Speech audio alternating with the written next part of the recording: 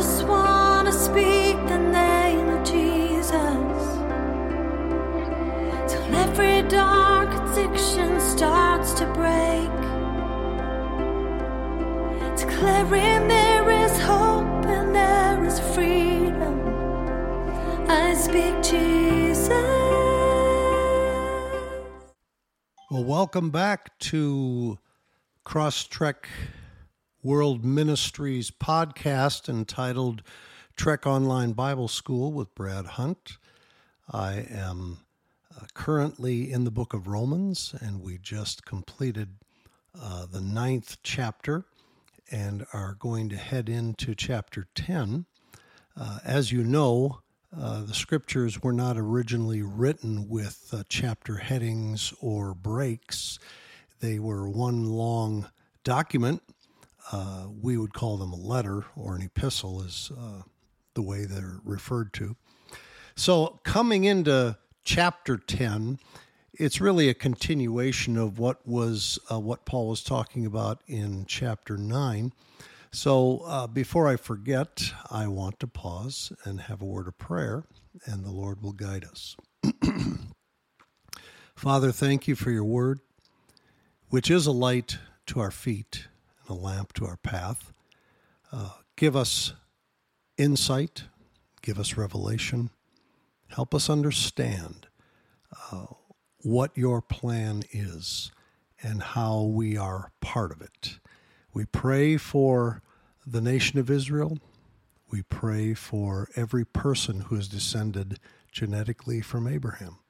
We pray that they might be saved. And Lord, we also pray for our loved ones, all the Gentiles who are hearing the gospel, that they will receive you as well. And maybe even through this podcast, they would find faith. And so we trust you to guide us today, and we pray this in the name of our Savior Jesus. Amen. So Paul concluded the 9th chapter by talking about Gentiles having attained righteousness and Israel not having attained it, even though they had pursued it for thousands of years, because God gave his law to the Israelites in the wilderness. He gave it to them at Mount Sinai when they were brought out of Egypt. And Moses said, whoever keeps these commands will find life in them. And I believe that means we'll find eternal life. We'll find, we'll reach the culmination of eternity with me forever. You will be declared righteous in my sight. And so they saw the law as the means by which they could achieve right standing with God. And so they taught it to their children, who taught it to their children, and on down the years, they taught it to each of their family members. And the goal was always to keep the law and to zealously pursue this right standing with God by keeping his law. And so they worked hard at obeying it. Obviously, not all of them, but many of them did. And it became ingrained into their society. And you'll still find law keepers in Israel today. You'll find it in many of their daily practices. But we're not going to go into that right now. So Israel has been trying to achieve right standing with God through keeping his law. And God's intent for his law, we are now finding, was to lead them to the realization that they needed a Savior. And of course, Jesus is that Savior. And he came to them, and he declared the gospel to them, the good news that he had come to save them. He was their Messiah. He came to save them from their sins. And for whatever reason, either he wasn't what they were expecting, or perhaps it was simply God's way of sifting out the true Israelites from the false Israelites.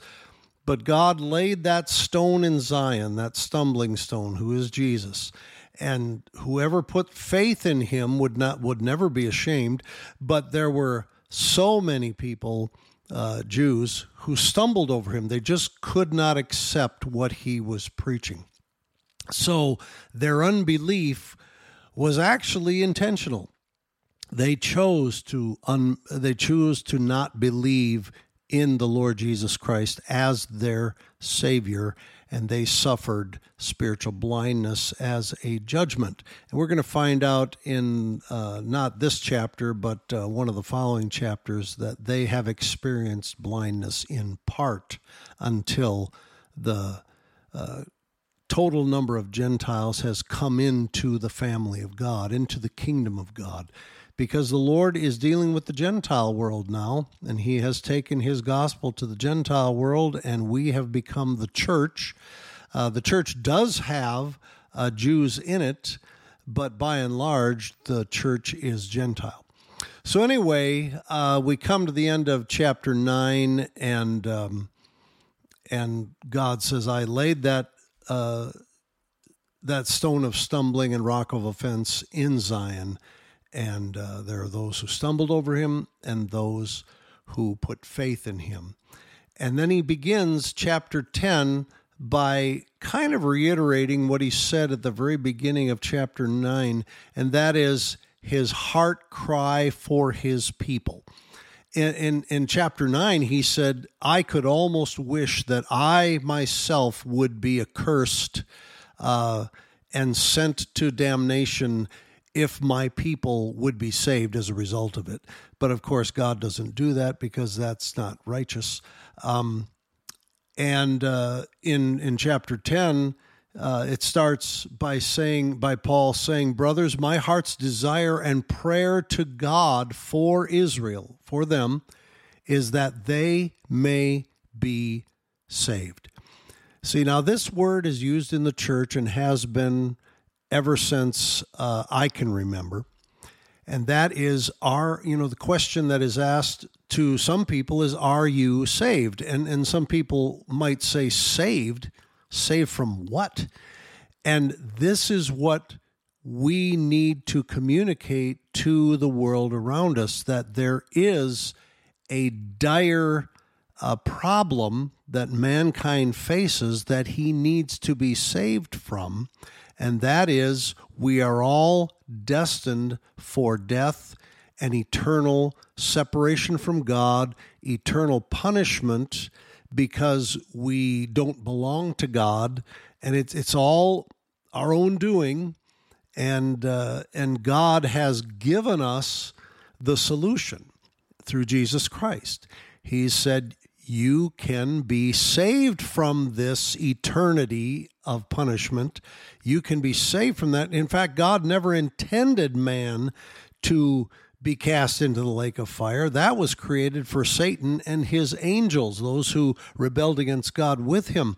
But because man was led astray by Satan, many people still believe Satan's lies, and therefore, if they won't receive the love of the truth, as the scripture puts it, they won't receive what God tells them is the answer to their sin problem, then they will end up suffering the same fate that Satan and his angels are going to suffer. So when the Bible says that, for instance, here, Paul saying, oh, my heart cry for my people, for my fellow Israelites, is that they might be saved.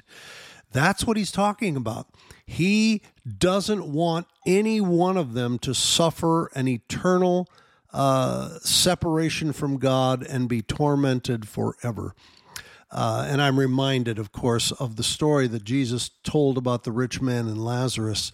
And the rich man was tormented because he did not do what was right before God. He didn't, put faith in God, and his behavior and attitude toward Lazarus, the poor man at his gate, was not what God would expect from his own children. And so when they both died, Lazarus was comforted, and this man, the rich man, was in torment.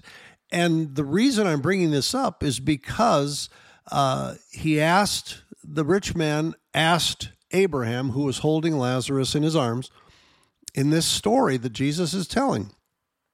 The rich man in torment said, Father Abraham, would you please allow Lazarus to dip the tip of his finger in water and to come where I am and touch my tongue so I can have just a moment's peace, because he was so dry and thirsty and hot that he was in torment.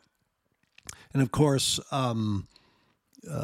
Abraham said, we cannot reach you because there's a gulf fixed between us that, that's just the way God set it up. But anyway, then he said, would you at least send Lazarus to my family so that they could hear about this place and not come here? And this is what Paul is feeling. He's feeling this love for his people and does not want them to suffer what he knows is the fate of those who refuse to believe in Christ. And so his heart's desire is that they could be saved, because he says in verse 2, I bear them witness, they have a zeal for God. Isn't that interesting? That a person could have a zeal for God and still be without Christ. That's amazing.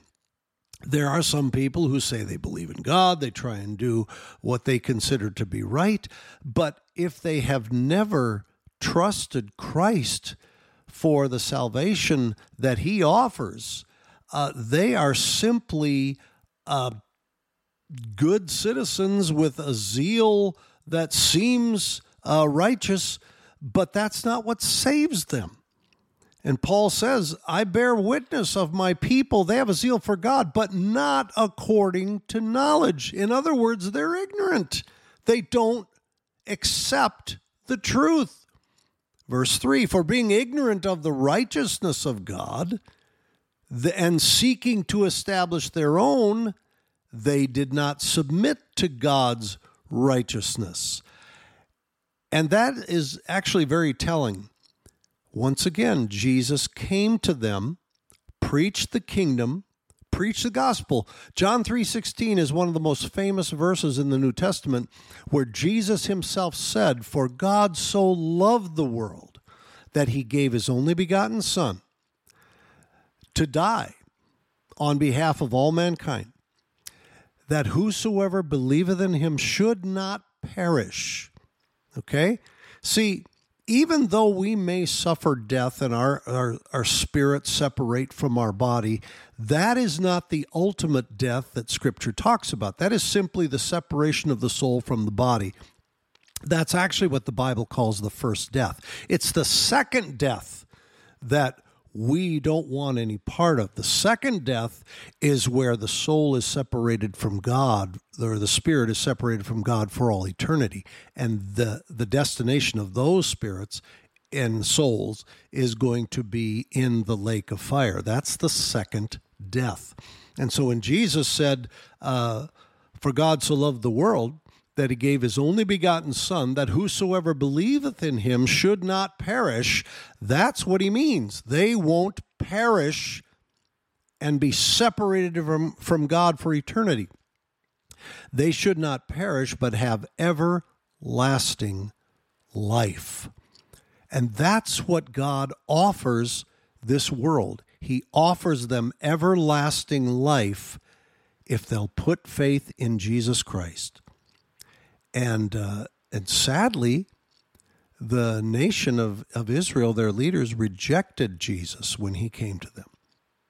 So anyway, they're ignorant of God's righteousness, or the righteousness that he offered them, and they continually seek to establish their own righteousness. They're trying to achieve righteousness. In a way, there is pride involved in that. Because if we can say that, we're a good, upstanding citizen, we would do anything for our neighbor, we'd give them the shirt off our back, and so on and so forth. That sounds wonderful, but our motives could be selfishly inclined so that we are really just trying to pat ourselves on the back. And Paul, in dealing with this passion that the Jews have to achieve the ultimate righteousness through the law, Paul says in verse 4, Christ is the end of the law for righteousness to everyone who believes. So basically what the Jews are pursuing, Jesus has already accomplished. He met all the requirements of the law, and he died for us, rose again for us, and now God says, you put faith in him, and I will consider you righteous. That's what God said, and Israel refused to accept that. They're continuing, most of them are continuing to try and achieve righteousness through the law. Paul goes on to describe the difference between the righteousness gained through the law or the righteousness based on faith by talking about Moses and something he said to the Israelites in the wilderness. We start in verse 5.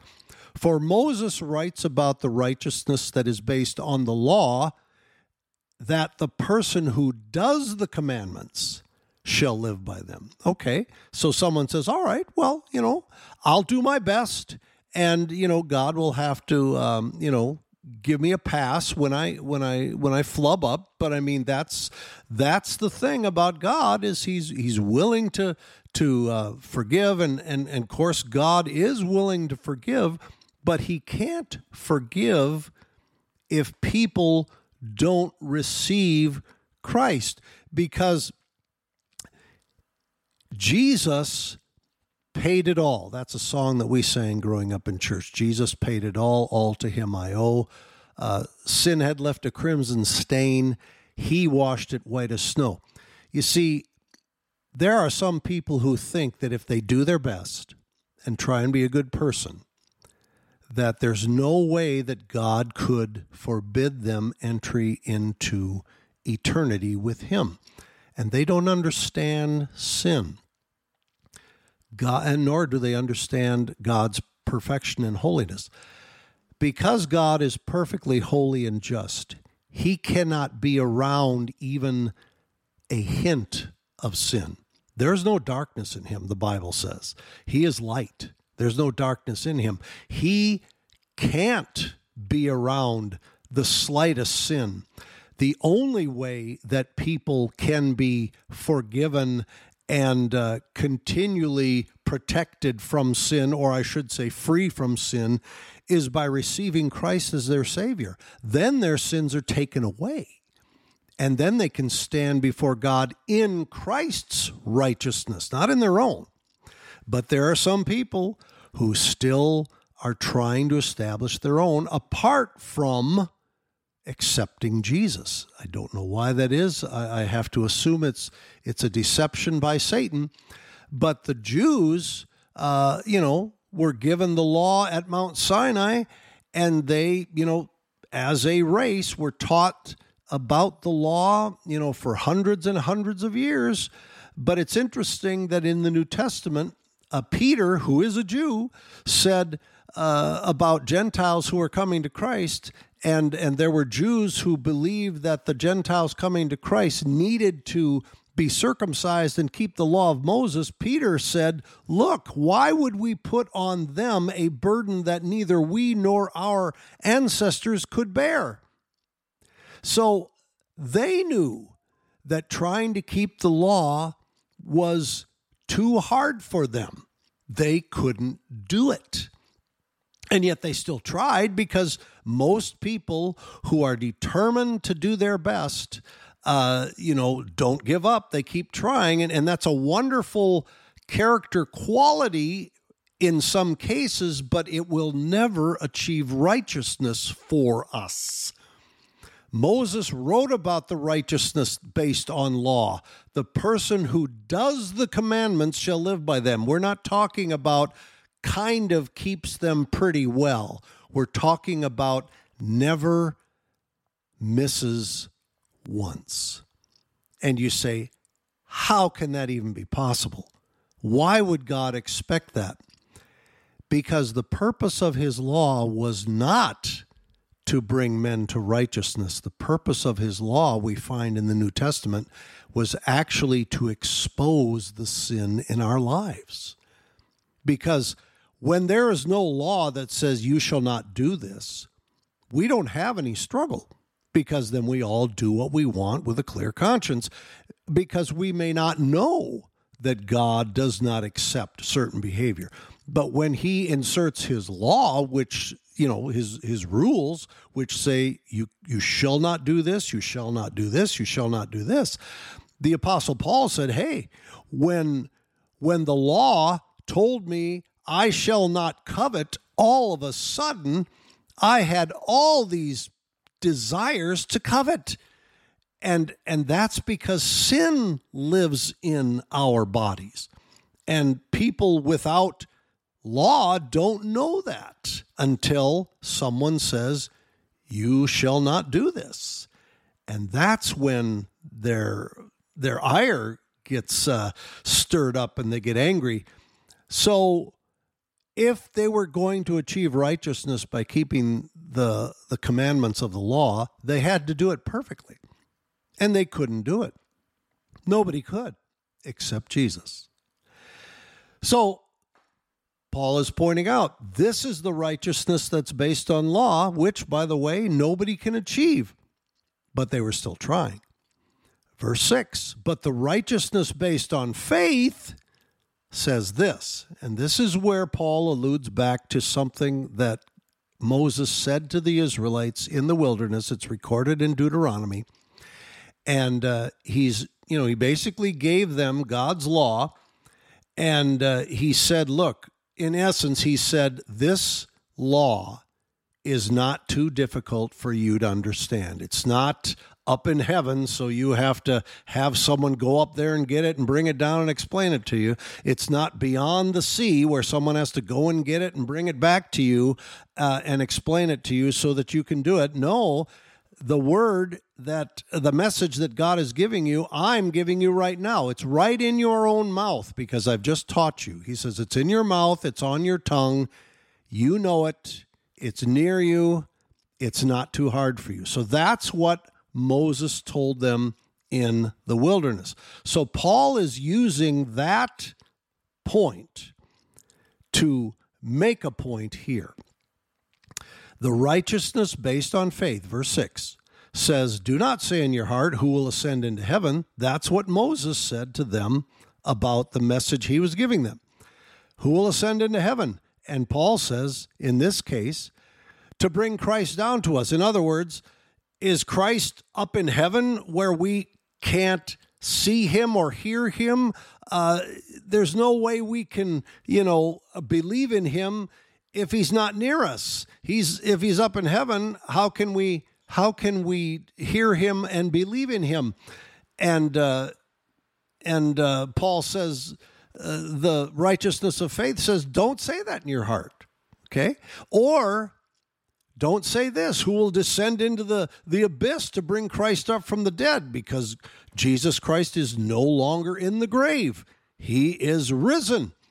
What does the righteousness of faith say? Verse 8, it says the word is near you, in your mouth and in your heart. And he says, parenthetically, he says, that is the word of faith that we proclaim. So basically, there was actually one person that Jesus healed who said to him, do you believe in the Son of Man? And this individual said to him, where is he, Lord, so that I can believe in him? And Jesus said, he stands before you right here. And then that man bowed and worshiped him. See, no one has to say, well, where is this Jesus? What message did he say? He gave us his gospel.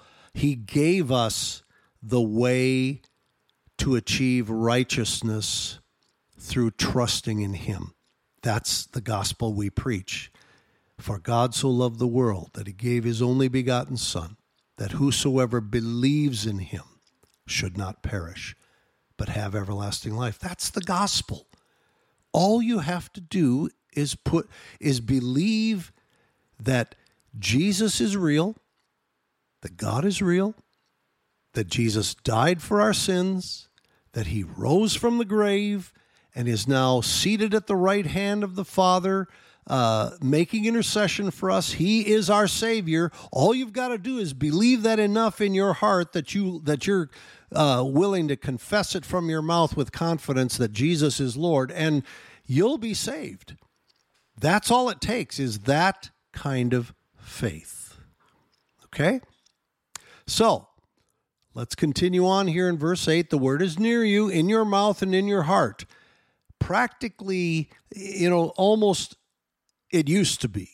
When I was a kid, most everyone in America had heard the gospel. There were great crusades that were preached, or outdoor festivals that were preached by Billy Graham and others, teaching the gospel to Americans. Sadly, nowadays, there are some people that honestly don't know about Jesus and don't know the gospel, and that is a very sad state of affairs. But thank God, he sends out servants into his harvest field, and we just continue to pray that God would send forth servants into his harvest field, because people need to hear this good news that they can be right with God through faith, and it doesn't depend on their behavior.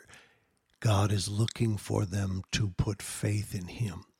And here, verse 9, I told you about this.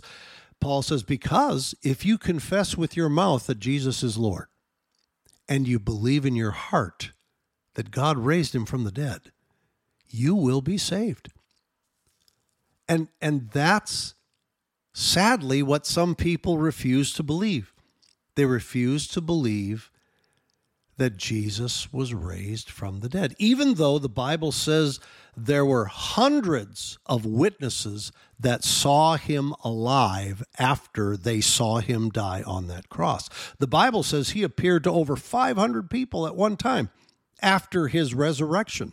There are eyewitnesses. The 12 eyewitnesses, called the apostles, went out and said, we saw him. They saw him die on the cross. They saw that he was placed in a tomb with a huge stone rolled over the mouth of the cave, the mouth of the tomb. And they saw him resurrected because he appeared in a room where they had locked the doors. And he even ate some of their fish to prove that he was not some ghost or spirit. In fact, he even showed them the nail marks in his hands and feet, and he also showed them the spear wound in his side where the Roman soldier thrust a spear into his side.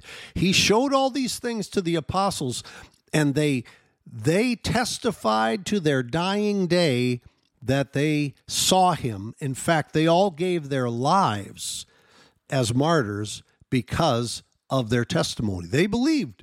They saw him. They told everyone. And then, of course, there were 500 others that Jesus appeared to. They knew that he was living. And so what we preach has been verified by eyewitnesses. And if people refuse to believe it, sadly, their blood is on their own heads. So, verse 10, for with the heart one believes and is justified. You see, people can say, I believe in God, but if they don't live like him, first of all, they don't really believe in him, because you don't really believe in someone that you don't emulate. And that's the way it is in the kingdom of God also. If I believe in God, then I'm going to emulate him because, number one, he changes my heart. He makes me a new person. We call it being born again. And we are brand new. And our heart's desire is to worship him, to please him, to live like him. In fact, we willingly surrender our lives to him because he tasted death for all men. Jesus did what we couldn't do. He suffered, bled, and died with all of our sin upon him. And we can be considered righteous because of what he did on our behalf. So with our heart, we believe that Jesus is risen from the dead. With our mouth, we confess that Jesus is Lord. And on the basis of that expression of faith, God saves us. Verse 11, for the scripture says, everyone who believes in him will not be put to shame. Now, there are a lot of people who mock Christians. There are a lot of people who treat us hatefully. In fact, it's actually increasing in America. It's becoming very blatant in media and in public gatherings. There's very little respect for people preaching the gospel. And but that's just the way the world is going to continue to be, because Jesus told us that. He said, the world will hate you because of me. And then he said, but whoever endures to the end will be saved. So there's going to be a need to endure these things because Jesus told us they would hate us because we belong to him.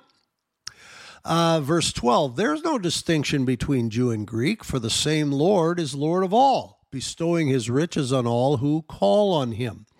So it doesn't matter whether we're a Jew or Gentile, doesn't matter what our upbringing is. If we put faith in Jesus Christ, we will be saved. For, verse 13, everyone who calls on the name of the Lord will be saved. Call on his name today. Say, Jesus, I need to be saved. I am a sinner. Save me from my sin. And he will. He will. Verse 14, how then will they, and he's talking about the Jews here, of course, how then will they call on him in whom they have not believed? And you'd have to say, well, that makes sense. I mean, if they haven't believed in someone, they're not going to call on him. But then he goes on, and how are they to believe in him of whom they have not heard? Well, if they haven't heard about Jesus, then it's pretty tough to put faith in him. But he continues and says, and how are they to hear without someone preaching to them? And we'd say, well, absolutely. And then he says, and how are they to preach unless they are sent? And all of these things make sense. That's right. And then Paul points out that the Old Testament scriptures, which is the law that they put faith in, he said, the law says, how beautiful are the feet of those who preach the good news. So the law states that there have been preachers of the good news that have gone out. And that means they've come to the Jews as well. So in other words, the Jews had heard the good news. Verse 16, but they have not all obeyed the gospel. And that's, I used to think of that as an interesting way of stating, a response to the gospel, because I would have said they have not all believed the gospel. But you know what? The truth is, if you believe, you will obey. If you don't believe, you won't obey. And it's not just what we say, it's what we do. So if someone says, I believe in Jesus Christ, but does not obey him, they don't truly believe in him. Okay? That was Judas's problem. Judas was part of the ministry of the Lord's group. Judas was, he proved who he was by the scripture pointing out that he used to steal from the money that was given to Jesus and his group of disciples to support them, Judas used to steal from that. So that proves right there where his heart was and what kind of character he had. But anyway, Paul says, they have not all obeyed the gospel. For Isaiah says, Lord, who has believed what they've heard from us? Isaiah was preaching God's message to the Jews, and clearly many of them weren't even listening to him. And he said, Lord, who has believed what we have said to them? And Paul points out what this is proving, that faith only comes from those who listen. Anyone who has children know that a child can hear your words and not hear what you're saying. They can hear you telling them to do a certain thing, but if they don't do anything about it, they have not listened. They may have heard what you said, but they only listen if they do it. Same thing with us and God. We can hear what he says, but it's not hearing the message, it's listening to it and acting upon it that proves we are listening to it. So faith comes from hearing or listening, and listening through the word of Christ. So we need to listen to the word of Christ and act on that. Then he goes on in verse 18, but I ask, Paul says, have they not heard? Okay. So the first thing he said was, they're not going to believe in one of whom they have not heard, and they're not going to hear unless someone's preaching, and they're not going to preach unless someone is sent. So, has anyone brought the message? And he says, yeah, they have, because this is what the Old Testament law says. How blessed are the feet of those who preach good news. He says, so yeah, there have been people preaching good news. And then he says, but they have not all obeyed the gospel. For Isaiah said, who has believed our report? Faith comes from hearing, comes from listening, and listening through the word of Christ. Verse 18, but I ask, have they not heard? Because someone might say, well, I never heard that. Paul says, indeed they have. And he quotes again from their law. Their voice has gone out to all the earth, and their words to the ends of the world. This is showing how God's word is valid as a pattern. And what this is talking about is that God's message went out to all the earth, and their words, or the preachers of those words, to the ends of the world. And just as all of God's messages that have been given over the years have gone out to the whole earth, somehow God got it out there to all the people, and their words to the ends of the world. So his own law that the Jews were putting faith in says that their voice has gone out to all the earth and their words to the ends of the world. So God's message at this point through Christ had gone out, and it had come to them. Verse 19, but I asked, did Israel not understand? So that's a valid question. Well, did Israel not understand the message that God sent them, the gospel? And then he brings up what Moses says. Moses told them in the wilderness, he said, I will make you jealous. And this is what God told him to tell them. I will make you jealous by those who are not a nation. Well, what in the world does that mean? I'll tell you what it means. It means that God is interacting with non-Jews in such a way that the Jews recognize that these Gentiles are connecting with him, and that is going to make them jealous, because God started off by calling Israel the apple of his eye, his firstborn son. They were his kingdom of priests. They were given all of his benefits. They were given all of his privileges.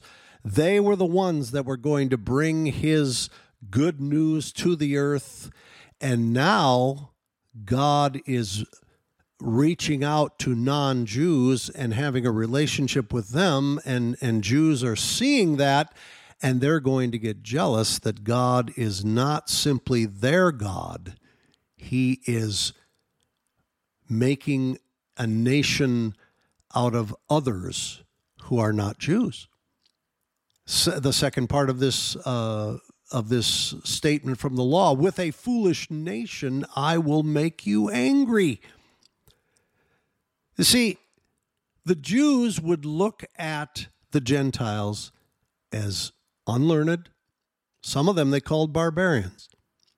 They would be considered ignorant of righteousness, ignorant of godly worship, ignorant of the ways of God. They would view all non-Jews in this way, and they despised uncircumcised nations.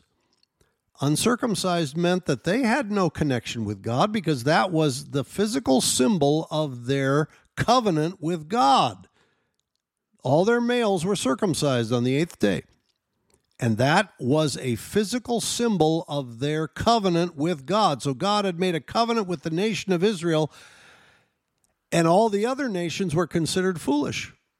They didn't know the truth about God, but all of a sudden, God is relating to these foolish people, and they're going to make the Jews angry because God is ministering to and saving people out of other nations. And Isaiah went on to say, and he was very bold about this, he said, I have been found by those who did not seek me. And this is what would really gall a Jew. Because the Jews sought God. The Jews were taught about God. The Jews practice Passover. The Jews keep their festivals. The Jews, they chase after God. It's like Paul said at the beginning of this chapter. They have a zeal for God. But then Isaiah predicted this. God said, I've been found by those who did not seek me. How difficult would that be for a Jew who was working hard to reach God, and they see people who didn't even put forth the effort find him? I've been found by those who did not seek me, God says, and he said, I have shown myself to those who did not ask for me. That is a tough one. But here's what he says about Israel in verse 21. But of Israel, Moses says, and this is God's Spirit, all day long I have held out my hands to a disobedient and contrary people. Wow. How hard is that to accept? You see, in God's grace and wisdom, he knew that when he brought Christ to Israel and the gospel of righteousness through faith to Israel, he knew they would not accept it. And that gave him the righteous opportunity to set them aside temporarily and go to all the Gentile nations with his gospel so he could harvest, if you will, those that are his from all the other nations. And he said, I've been found by those who didn't seek me. The Gentiles didn't have the law. The Gentiles didn't have instruction on how to seek him. The Gentiles were very ignorant about God. But God revealed himself to them. He said, I've shown myself to those who didn't ask for me. How hard is that for a nation that says, what more do we have to do, God? And he said of them, All day long I've held up my hands to you, but you have been a disobedient and contrary people. And that's the challenge. The challenge is, what will we do with Jesus? I can't help but remember how Jesus said in the Gospels that the harlots, or the prostitutes and the tax collectors, he said, they will enter God's kingdom before you. And he was speaking to religious Jews, some of them highly educated. He said the prostitutes and the publicans, tax collectors. And by the way, the tax collectors were some of the most despised people in Jewish culture because they were considered traitors, if you will, because they worked for Rome. And Rome was the occupying power in Israel. And so they were despised. And did you know that one of Jesus' disciples was a former tax collector? It was Matthew. And Jesus saved him and made him one of his apostles. And that was a challenge for the rest of the apostles because they had to forgive and love and show respect to someone that they previously despised. That's what God does in our lives. He changes us and makes us like him. And he went out to the world because Israel did not receive him. He knew they wouldn't. And so he had the righteous opportunity, the right to go out to the rest of the world with his gospel. And these are the times of the Gentiles, and they are being brought in to God's kingdom. And there's coming a point when that day will stop, and all the Gentiles that God has appointed for salvation will be brought in. And then Jesus, I believe, will come and collect his church. And then God will turn back to Israel and begin working through them on this earth again. But up to this point, God says, all day long I held up my hands to you. I held out my hands to you all day long. But you've been a disobedient and contrary people. Let's pray for a moment, shall we? Father, you know who's listening to this podcast right now. You know their heart condition.